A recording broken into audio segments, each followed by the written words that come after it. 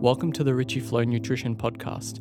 My name is Cameron Borg. On this episode, I had the pleasure of speaking with Chandler Mars. Chandler Mars is a researcher in women's health with a focus on steroid neuroendocrinology and mental health. She has published and presented several articles on her findings, and she has also written a landmark book with Dr. Derek Lonsdale on the subject of clinical thiamine deficiency and its various manifestations. As a graduate student, she founded and directed UNLV Maternal Health Lab, mentoring dozens of students while directing clinical and internet-based research. Postgraduate, she continued at UNLV as an adjunct faculty member, teaching advanced undergraduate psychopharmacology and health psychology. Dr. Mars received her BA in philosophy from the University of Redlands, MS in clinical psychology from California Lutheran University, and MA and PhD in experimental psychology/neuroendocrinology from the University of Nevada, Las Vegas. Chandler runs a very popular website called Hormones Matter, where regular articles are published on a wide array of topics. She is also a dedicated powerlifter and continues to encourage many women to engage in physical activity through her Facebook group, Old Ladies Lift. I feel really privileged to have had the chance to speak with Chandler. Her book with Dr. Lonsdale is amazing and definitely one I can see becoming a classic in the decades to come. It's instantly one of my favorite books and one that I would recommend almost everyone read who's interested in health. Chandler is incredibly insightful and calculated, and the work she's doing to bring greater attention to the impact of thiamine inadequacy and women's health is inspiring. With all that being said, I hope you enjoy the episode.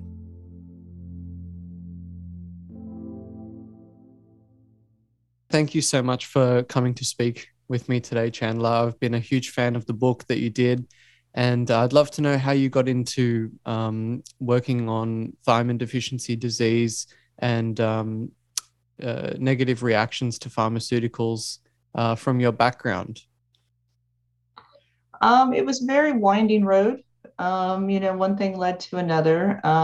Negative reactions. I've been in women's health for a long time, and you may or may not be aware of this, but most drug testing is not done on women. And so we don't get the information regarding even dosing appropriately until it hits the market. So many drugs go out there that do just fine with men, give them to a woman, and it's an entirely different response. And one would expect that because there's an entirely different physiology. But I'll give you an example. Like Ambien was on the market for 20 years before they realized that they were giving women the equivalent of a double dose. And so that's the state of women's healthcare. And so it was very natural for me to get into, medication adverse reactions from that perspective, because they almost always happen with women. And I was very interested in women's health. And so when the Gardasil vaccine came out, we started seeing obviously a lot of reactions to Gardasil. And over the course of my research and others' research, I was connected to Dr. Derek Lonsdale, who is the co-author of the book and is, in fact, the driving force in this book. And this has been his life's research. And we began working together just on helping girls and young women recover from Gardasil. And so it slowly got into the mitochondria and into thiamine. And over the course of a few years, we decided that based on his insistence that we should do this book together. Yeah, it's a really fantastic book. It's instantly gone to one of my favorites that I've read. It was a bit tricky to get through, but it was well worth the persistence. And it's centered around this B vitamin that not many people really talk about, thiamine.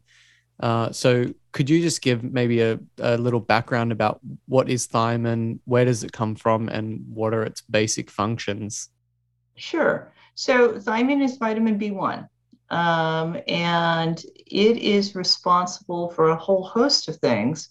But its most important task is it drives the conversion of food into ATP. So it is required to get glucose into the mitochondria and turned into ATP. thiamine is responsible for driving metabolism, driving the creation of energy. We need it in the carbohydrate pathway, and we need it in the protein pathway, and we need it in the fatty acid pathway. So basically, everything you might want to eat requires thiamine to get it from its macronutrient status into ATP. And so without thiamine, we don't metabolize foods very well. And what that means is we don't produce energy very well. ATP is the energy that drives all cells. And so when you don't have sufficient energy, think of all the functions that require energy. Those begin to falter and eventually fail. And that is kind of the root of modern illness, is the inability to create sufficient energy to meet the chaos of the world. And that's how illness begins. And so that's the entire book is about that. And why do we not really hear anything about thiamine? You know, you never, like I did 3 years of study at university and basically got told that it was in pork and that's about it. So why are we not talking about thiamine very much?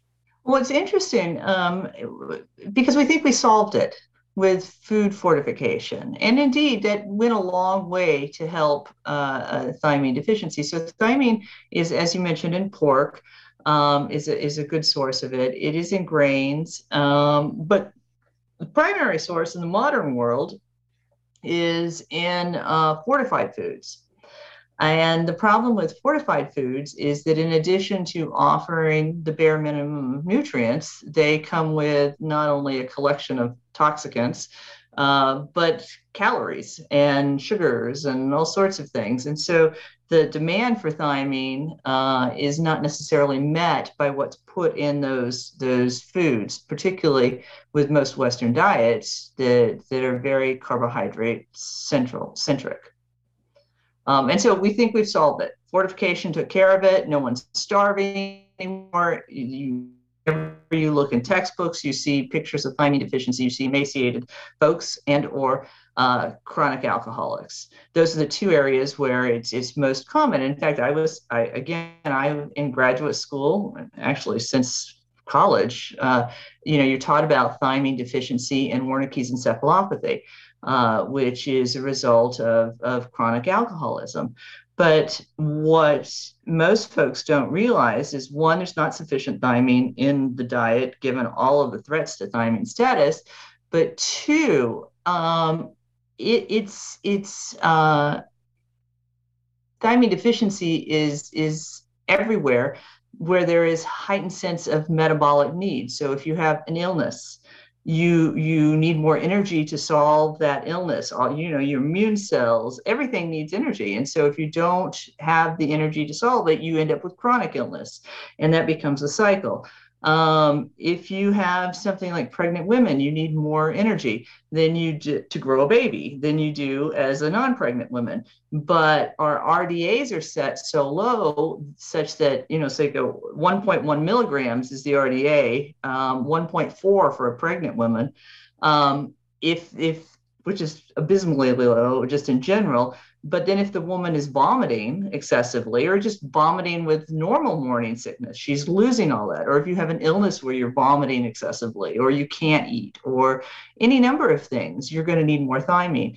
But because of the way we've defined it classically, Wernicke's, which is late stage, and starvation, we don't look for it.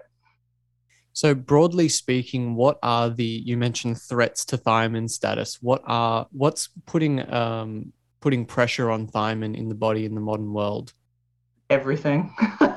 Everything that demands energy. I mean, think about it. But if we're carbohydrates, so because it's a central driver to carbohydrate metabolism, the more carbohydrates you consume, the more thiamine you need to run that through the mitochondria. Because if you don't have sufficient thiamine, then it never makes it into the mitochondria, and it goes into all these accessory pathways that end up with metabolic disease, inflammation and all sorts of other things, because those are just, pathways that salvage pathways, if you will, to deal with the excessive amount of carbohydrates that it can't shut through the mitochondria. So carbohydrates, all the crap in modern foods are a threat to thiamine. Excessive coffee, even regular coffee, tea, the tannins in that, alcohol certainly, but it doesn't have to be what we think of alcoholic status. If you have a normal glass of wine or two at night on a regular basis, that depletes thiamine. Medications are absolutely huge thiamine robbers, and there's any number of them that directly block thiamine uptake, metformin, for example. But most of them also damage the mitochondria by some mechanism or another. So if you damage the mitochondria, then in order to undo that damage, you need more energy. And if you need more energy, you need more thiamine. And so essentially, life in general, modern life, everything that makes modern life easy, fast foods, fast agriculture, fast this, fast that, demands more thiamine. Yeah, so it sounds like we're getting battered from every angle, and where a lot of people are standing around with what might be considered subclinical or not deficient, Absolutely. but suboptimal thiamine levels. And we may not even know it. And one of the things you mentioned in the book that this could lead to is dysautonomia, or this imbalance in sympathetic parasympathetic activation. So what does this roughly look like when we start to get symptoms of dysautonomia? Well, it looks like a lot of things. When your heart doesn't beat appropriately to the environment, so it's too much, too soon, too little, too late. So you get symptoms where, you stand up and you get either orthostatic hyper or hypotension. It just doesn't regulate appropriately. Panic attacks are very common kind of in the earlier stages, because panic is, it's your heart beating and you're not able to consume oxygen appropriately, and that you might get GI distress. Again, the too much, too soon, too little, too late type of things, where you're either constipated or you have diarrhea, and or it oscillates back and forth because the sympathetic parasympathetic innervation is all askew, and so you get things that are not regulated very well. Gastroparesis, again, the digestive system is not working appropriately. And so you get things like that can become pretty evident pretty quickly. But you get a lot of other subtle things. You get temperature control, which, if it happens to accord at a later stage, if you're a woman, you think menopause, and maybe it's not. It could be very well menopause, but it could also be that you don't have appropriate nutrients to manage things like that. So there's a variety of symptoms, but if you just think of inappropriate regulation to the environment around you, that's pretty much the guiding principle of dysautonomic function. Yeah, one of the things that really struck me was that pretty much anywhere where you need energy, which is literally everywhere, thiamine insufficiency can have an effect. And you talk a little bit about this idea of pseudo-hypoxia in the book, which is particularly fascinating to me because I work as a pulmonary technician, and I see lots of people coming in. They're measuring 99% on oxygen saturation, and they are gasping for air. They simply cannot get enough air. And I just wonder how many of them are thiamine deficient and can't convert anything into energy. Yes, probably a large part, and you see that more and more with COVID and post-COVID. And I've always thought from the beginning of this pandemic that folks would benefit from not just thiamine, but especially thiamine, but a vitamin cocktail on a regular basis while they are fighting the illness. And instead, we give them all sorts of medications that deplete energy stores. I mean, they certainly may attack whatever the virus or the bacteria if we've got into a bacterial infection, but they do that mostly by depleting the organism's ability to synthesize or utilize nutrients, because every living organism needs nutrients, whether it is a microbe or it's a human. And so rather than feeding the body, feeding the microbes, feeding, and allowing them to do their thing, we tend to just kill things, kill this, kill that, stop this, stop that, and then hope somehow the human in which those things are happening survives it. And then we wonder why they come out of it being very worse for wear, and unable to do it. But the pseudohypoxia is particularly interesting because we can't even breathe without energy. And so we think of energy as the life, I mean, not energy as breath, as the life force. But in order to breathe, in order to use that oxygen in a way that is useful, you have to have ATP. And if you don't have ATP or sufficient ATP, then you can't breathe. And so really the life force is energy. Yeah, that's fascinating. I remember working and reading through this book as fast as I could, because every day I'd have someone who I'd go, oh, I wonder if I wonder. I wonder Yeah, what's going on in the mitochondria, whether they can't convert anything into ATP, and that's why they're having these dysautonomic functions. Their breathing's all off. mm-hmm. They can't seem to breathe enough. Yeah, so I found that particularly fascinating. And you mentioned there that a cocktail of different nutrients are all responsible. There's a few great graphs in the book that show all of the nutrients required at each step of the citric acid cycle and beyond. And I was just wondering, because it's not just about thiamine, if you were to start supplementing with thiamine, what would other synergistic nutrients be that you would want to include in that? I know magnesium is a popular one that's Certainly. mentioned in the book. Magnesium is critical. The other B's are very important. Alpha lipoic acid is important. As you get around the cycle and through the electron transport, CoQ10 is often required. But this leads into a different discussion, actually, that we should probably talk about, is that when someone has been ill for a long time, and maybe even with acute thiamine deprivation. I'm not as versed in that as well because I don't work in a hospital, but with chronic thiamine deprivation, they are not only depleted in a number of other nutrients because everything re-regulates relative to thiamine because thiamine's at the top. But when you begin to supplement with the thiamine,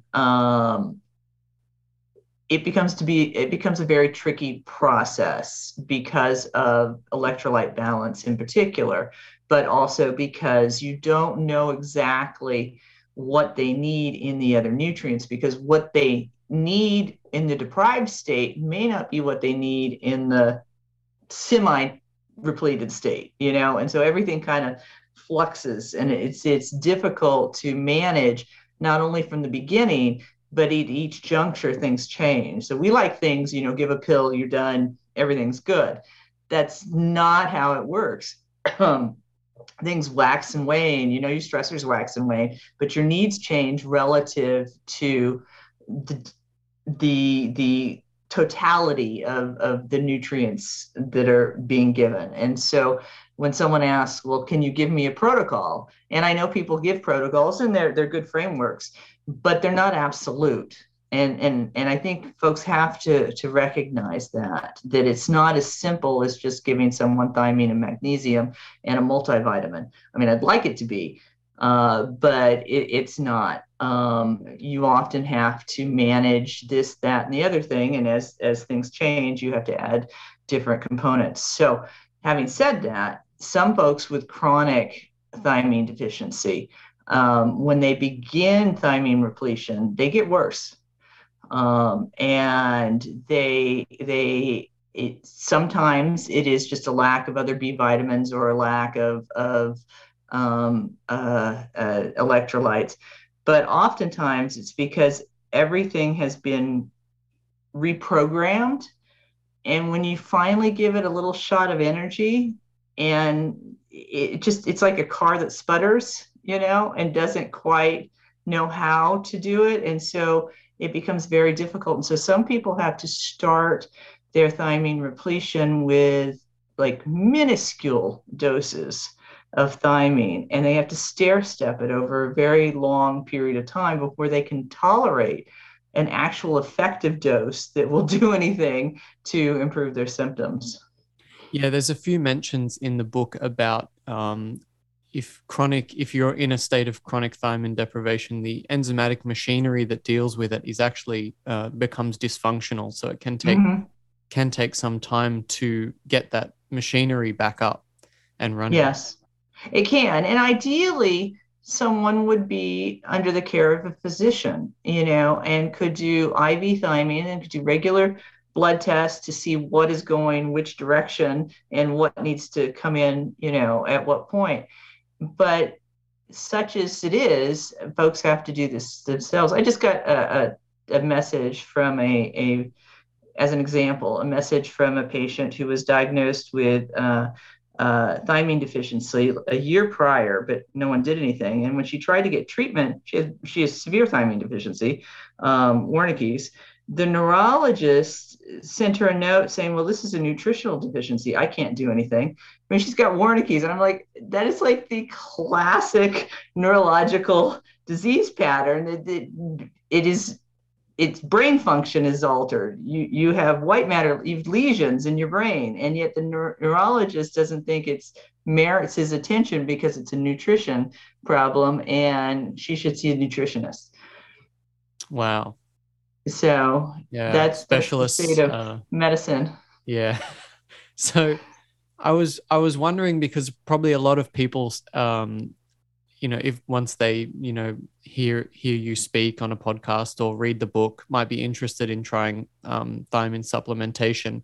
Is there any danger of, if you're taking thiamine by itself, of actively depleting other B vitamins or other nutrients because of the way that Well, it doesn't technically deplete them, it just starts using them, I guess, which is depleting them. But whereas they were kind of in a quiescent state because yeah. they didn't have the energy to run their respective cycles.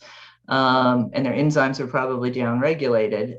So you weren't using as much. As soon as you start upregulating, you do need to have the other B vitamins going. Again, dosage, though, becomes very difficult to determine, and it's based on individual need. And there's a lot of trial and error unless someone has access to regular testing, which no one does anymore because we just don't test nutrients like we should. And so, yes, there is a risk. You can get low on riboflavin, you can get low on B12, you can get low on folate.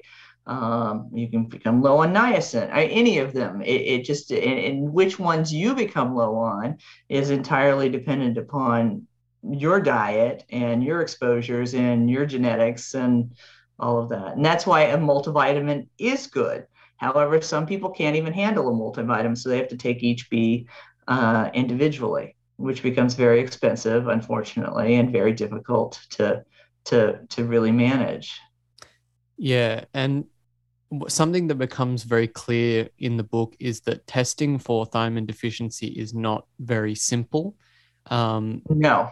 Yeah, so what are some ways we could go about quantifying our thiamine status? Well, so I would like, well, first read the book or read our website, Hormones Matter. We have lots of case stories. We have all sorts of information on thiamine deficiency and other topics. It's not the only topic we cover, but it is a primary driver in recent years. But clinically is how you can do it for the most part, and you can look at your medications too. You can look up type in your medication and type in thiamine next to it and see if it does anything. You may have to go a page or two in or more to find out, but oftentimes, or medication and mitochondria. And you start to see patterns. And so you can suspect that based upon your environment and your health, you're likely to need it. And thiamine is not the only vitamin everyone needs, but it's the only one we seem to miss. It's like everybody will try everything else until they get to thiamine because it's so entrenched that we've solved it. So some of the more severe symptoms you might see the balance difficulties, and you can walk heel to toe. And if you can't walk heel to toe, then you might be having a problem with thiamine. If you've got tremors or twitches or anything like that in the peripheral nervous system, you might have a problem with thiamine. If you have GI symptoms, I mean, they did studies back in the 30s and 40s, which were highly unethical, but in a female psychiatric ward, they decided to uh, give groups of women thiamine deficient diets for extended periods of time. I mean, no thiamine whatsoever, just like fractions of a milligram for extended periods, and look at the results, and track them. They had them thiamine deficient for like 6 months in some cases. Yeah. And, but they made sure that the other vitamins were replete, so they knew that it was thiamine. But some of the first symptoms were, in addition to like kind of general malaise, mood, irritation, lack of energy, this kind of fatigue, was GI dysfunction. GI dysfunction, I mean, your GI system just stops working. And they would have food intolerance and even IV or parenteral food intolerance. I mean, they vomited because their GI system could not handle didn't have the energy to metabolize food in anything. So if you gotten to that point, if you got this GI dysfunction, or if you just have GI dysfunction in general because you have Crohn's or colitis or any of these things, and you can suspect that you probably are going to be deficient in thiamine. And if you wanted to get testing, there's one test in the US, or one lab in the US and one lab in the UK. That's it for the transketolase test, which is arguably the more accurate functional test because it looks at the enzyme activity versus what's just floating around in your bloodstream, which can, until you're severely deficient, what's floating around could fall within the reference ranges. Is urinary organic acids, like having an elevated pyruvic and lactic acid in urinary organic acids, useful at all? It's useful, yeah. But what I find interesting is that so that's more of a kind of an acute or early phase reaction. If someone has been chronically deficient, I mean, for just like years, we're bedridden, like we're talking chronic fatigue, that type of situation. We often see extremely low pyruvate to no pyruvate. So, like, the whole pathway shuts down. Everything just, it's like slow motion. And then there's other markers around that. So, the fact that you don't have high pyruvate or high lactate does not exclude the possibility that you still need thiamine. And how about serum thiamine? Is that a useful marker at all, or should that be Not sent usually, to? no, because it's very sensitive to what you've eaten over the last 24, 48 hours. And so if you've had a meal or supplemented vitamins, or you regularly supplement vitamins, then it's going to show that you're fine. And it may even show that you're fine for an extended period of time when you're clearly not, you know? Yeah, yeah. I wanted to just go back and touch on something you spoke about at the beginning, which was women's health. Is Mm-hmm. there a change in the way that research is being done now to include both men and women in large scale trials? Well, they say there is, but when you go back and you look at the data, there's not even female rodents in early phase trials. So it's not until the like phase 3 trials that they start to get women. And then the problem is they include women in the trials, but they don't do any sex-based analysis to see if there's any difference between the men and the women. They just check the box that we've had X number of women in the study, but they don't do any analysis whatsoever to see what the differences are between the two, between men and women. So no, not really. Is there anything being done to change that? Like, are we? Every now and again something comes out in the news, and someone reacts, and there's a change. So after the Ambien study came out, they made a big deal at NIH. They had to include X number of women in this phase and that phase, but they don't have the regulatory budgets, or they don't care to regulate whether or not they analyze any of the data. So when they come back, and you'll get these meta-analysis by subject. So, cardiology, immunology, this, and to look at the numbers of women in the study, and where, or in all studies, and where they were in the study, and whether or not the data were analyzed. It ends up being between 15 and 30% are actually analyzed. So, yeah, so no, not really. Right. So you need to find a doctor who's really in the know and who's checking all of these. Yes, and so as a woman, you really have to pay attention to this and understand that the dosing might not be right. The side effects are maybe entirely different for you, and so yeah, and most adverse events are in women. So, in most of the drugs that have been pulled from the market, the largest percentage of adverse events is from women. Do you think that's why the companies choose to have mostly male subjects in their clinical Well, it's trials? easier.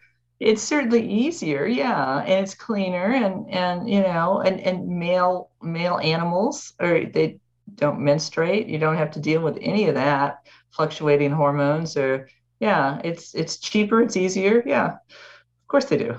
It's always something I look out for when I'm reading a trial. What the distribution of participants is, age and gender, because Well, it yeah, and can. even if the distribution is okay, sometimes the distributions are okay, but they don't analyze it. Mm, And so what good is it to include all these if you're just going to leave that data, on the floor, so to speak? And that's the problem with.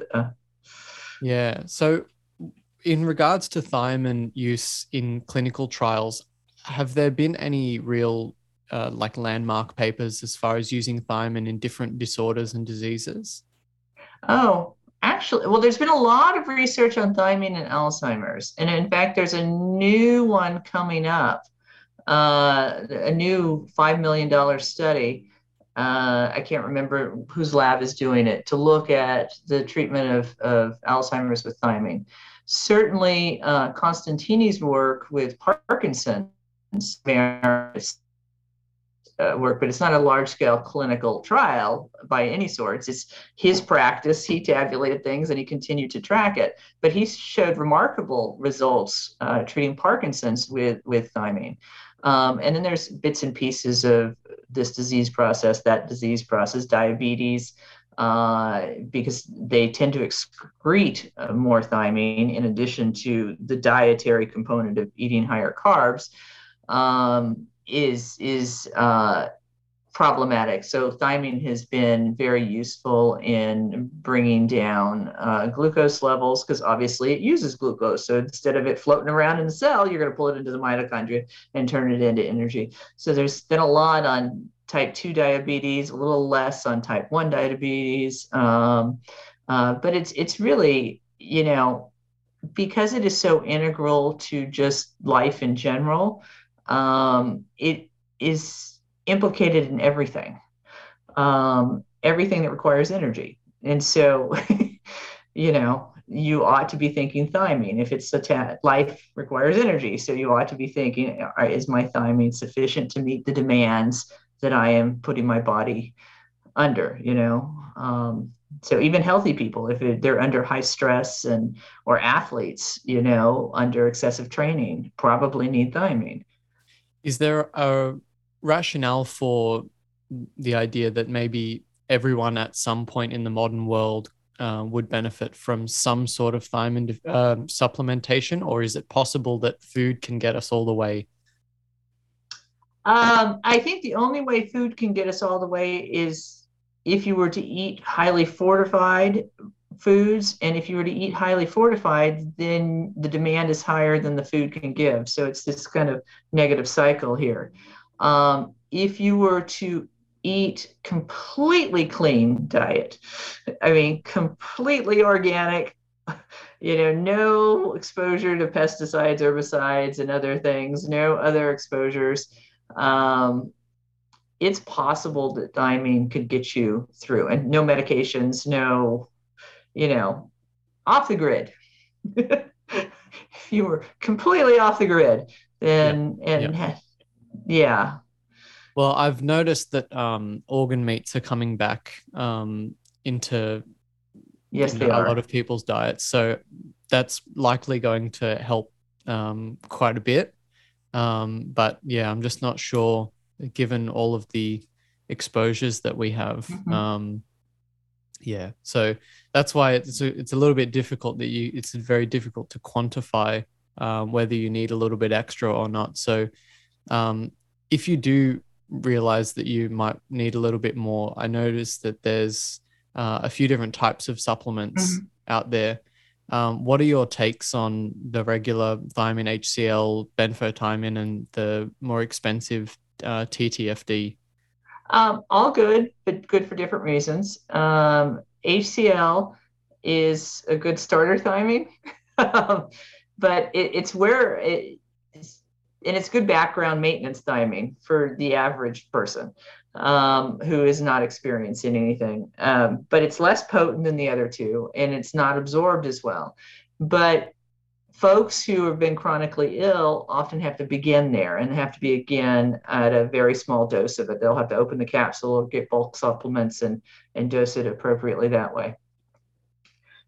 If they can get past that, or if they want a more potent one, then either Benfo or the allothymine, Thymax, or lipothiamine are fine, because those you can get more bang for your buck in terms of the ability to absorb it and the ability to get into the mitochondria, get into even the cell membranes because of the way they're designed. So thiamine in general has to be transported with a transporter. Many people have SNPs in these transporters and or are on medications that downregulate the transporters or so on and so forth. The Bimfo and the TTFD versions don't require transporters. And so those become the versions of choice when you have problems with absorption or transporter issues or anything like that, or genetic issues that are going to require a much higher dose over an extended period of time.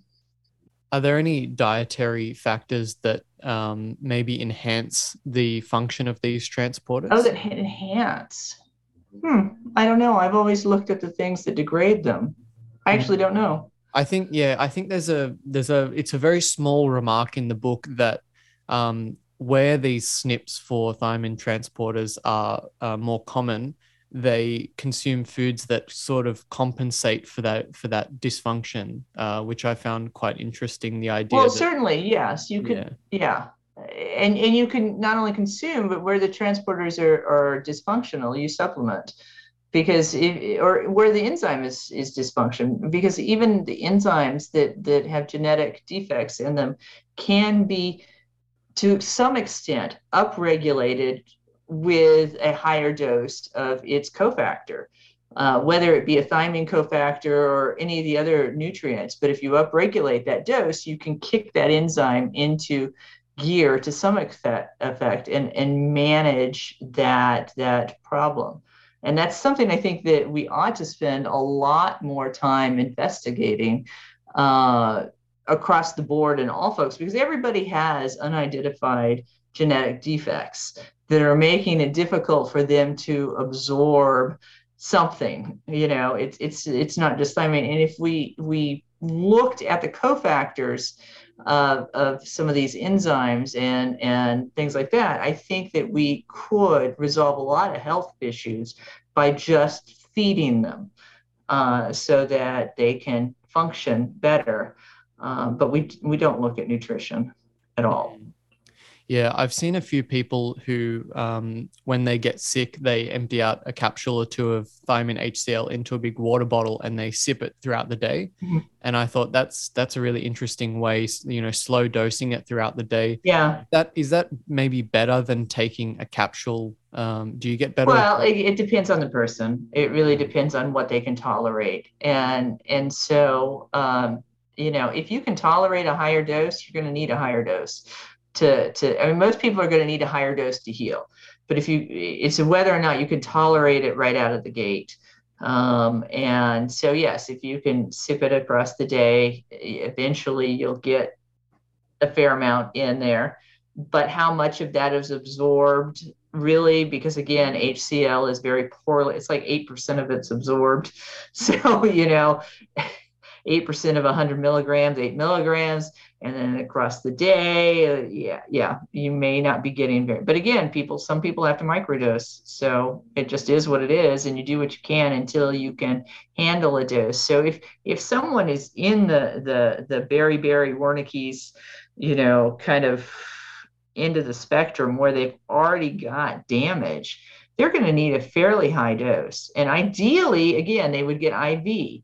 Wernicke's protocols are depending on the severity of the Wernicke's, are anywhere from 200 to 500 milligrams of IV, 1 to 2 times a day for several days to a week, followed by an extended period of time of less dose and oral.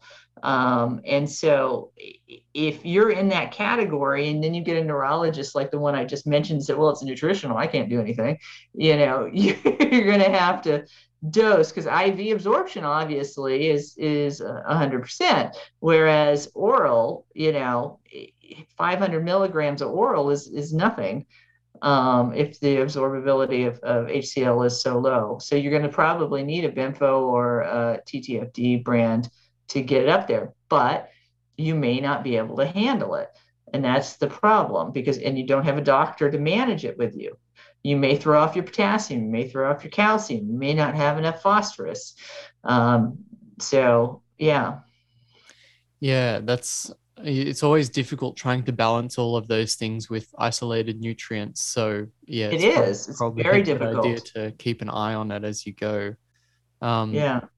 Can gut microbes generate thiamine? Oh, yeah. Yeah. And what's interesting about the gut and the microbes, well, the microbes anywhere in your body, frankly, is, again, every organism requires thiamine. So, and they derive it from different pathways, but the ones that are more pathological have salvage pathways, and they're much more adept in nutrient deprivation states of generating thiamine from these salvage pathways.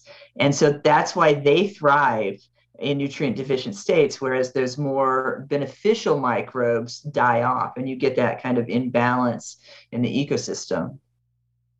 Yeah, that's really fascinating, considering that, in industrialized countries, we have about a third of the complexity in our microbiomes than our ancestors did. So I often wonder if we're subclinical thiamine deficiency just based off not having not much diversity in our gut to begin with. I would suspect probably, yeah. That's so interesting. And the substrates for that would be amino acids and there's a variety of them, yeah. But again, it depends on whether it's the beneficial or that's such a bad term, beneficial, non-beneficial, but it really doesn't encapsulate what's going on. Yeah. But yeah, it depends. And sometimes there's some fatty acids. So like the microbes in the colon, it was long thought that the colon didn't produce any thiamine.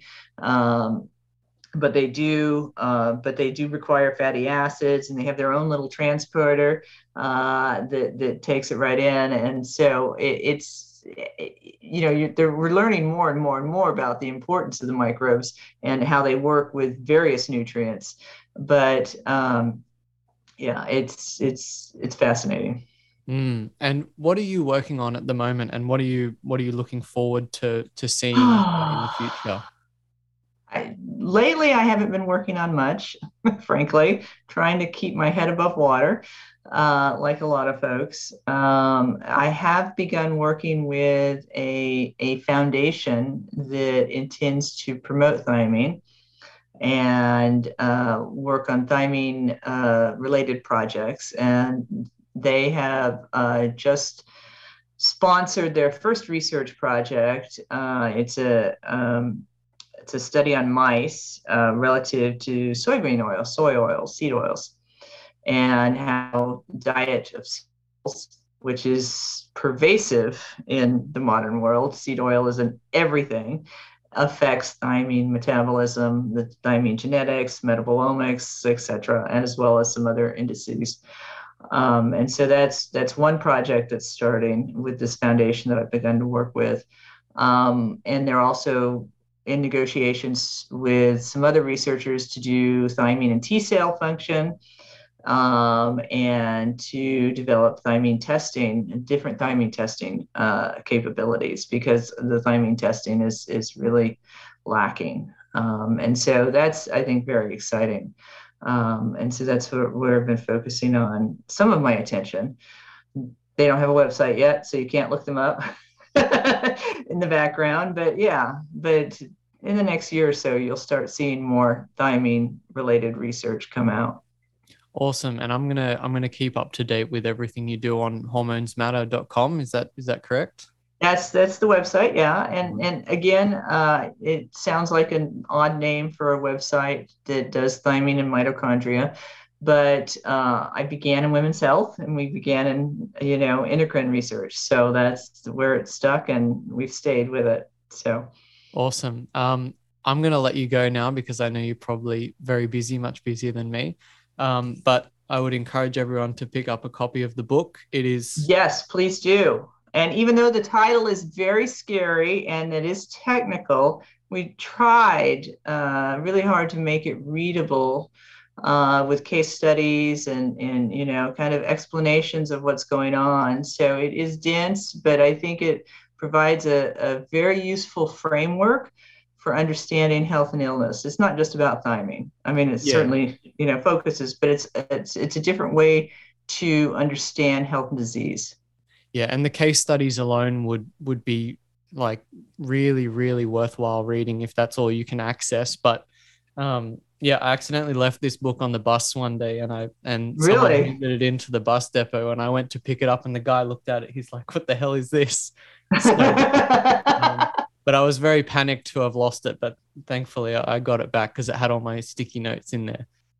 Yeah, it's the title is very, very scary. And so, if you can get past that, it is cool. And again, the case studies are interesting. That's why Hormones Matter is so useful, because we have so many case stories on that. But the interesting part about it is they're so diverse. And I think that's something we're not used to in medicine. We're used to having things look the same, this disease process looks like this. This one looks like that. This one looks like that. Well, when you're talking about a mitochondrial disease, which is effectively what thiamine deficiency is causing, that all goes out the window. And so you realize that our kind of artificial designation of disease may not be as useful as we think it is. And so that, I think, is one of the key take-home points, is the disease is not as neat and clean as we think it is. Yeah, I think that's a great way to end here. Everyone get a copy of the book and leave a review as well once you've read it. And, yes, please. And when you realize how useful it is, I think it's going to be a classic in the years to come. I think it'll be an absolute necessity. And I can't thank you enough for coming to speak with me, Chandler. It's been an absolute pleasure. No, thank you for having me. All right. You take care. You too. Bye. Thank you so much for listening to this episode. I sincerely hope you enjoyed it. If you'd like to keep up with Chandler's work, I've put links to her channels in the episode notes. If you'd like to support this podcast, you can subscribe on Spotify and YouTube, and you can leave up to a 5-star review on Apple Podcasts. This is a simple, no-cost way to support my work and help me reach more listeners. Please feel free to leave any comments on my YouTube channel, as I do read through as many as I can. I've put links to all of my social media platforms in the episode notes if you'd like updates about the podcast, information about health, or you'd just like to reach out to me. Thanks again for listening, everyone. Take care.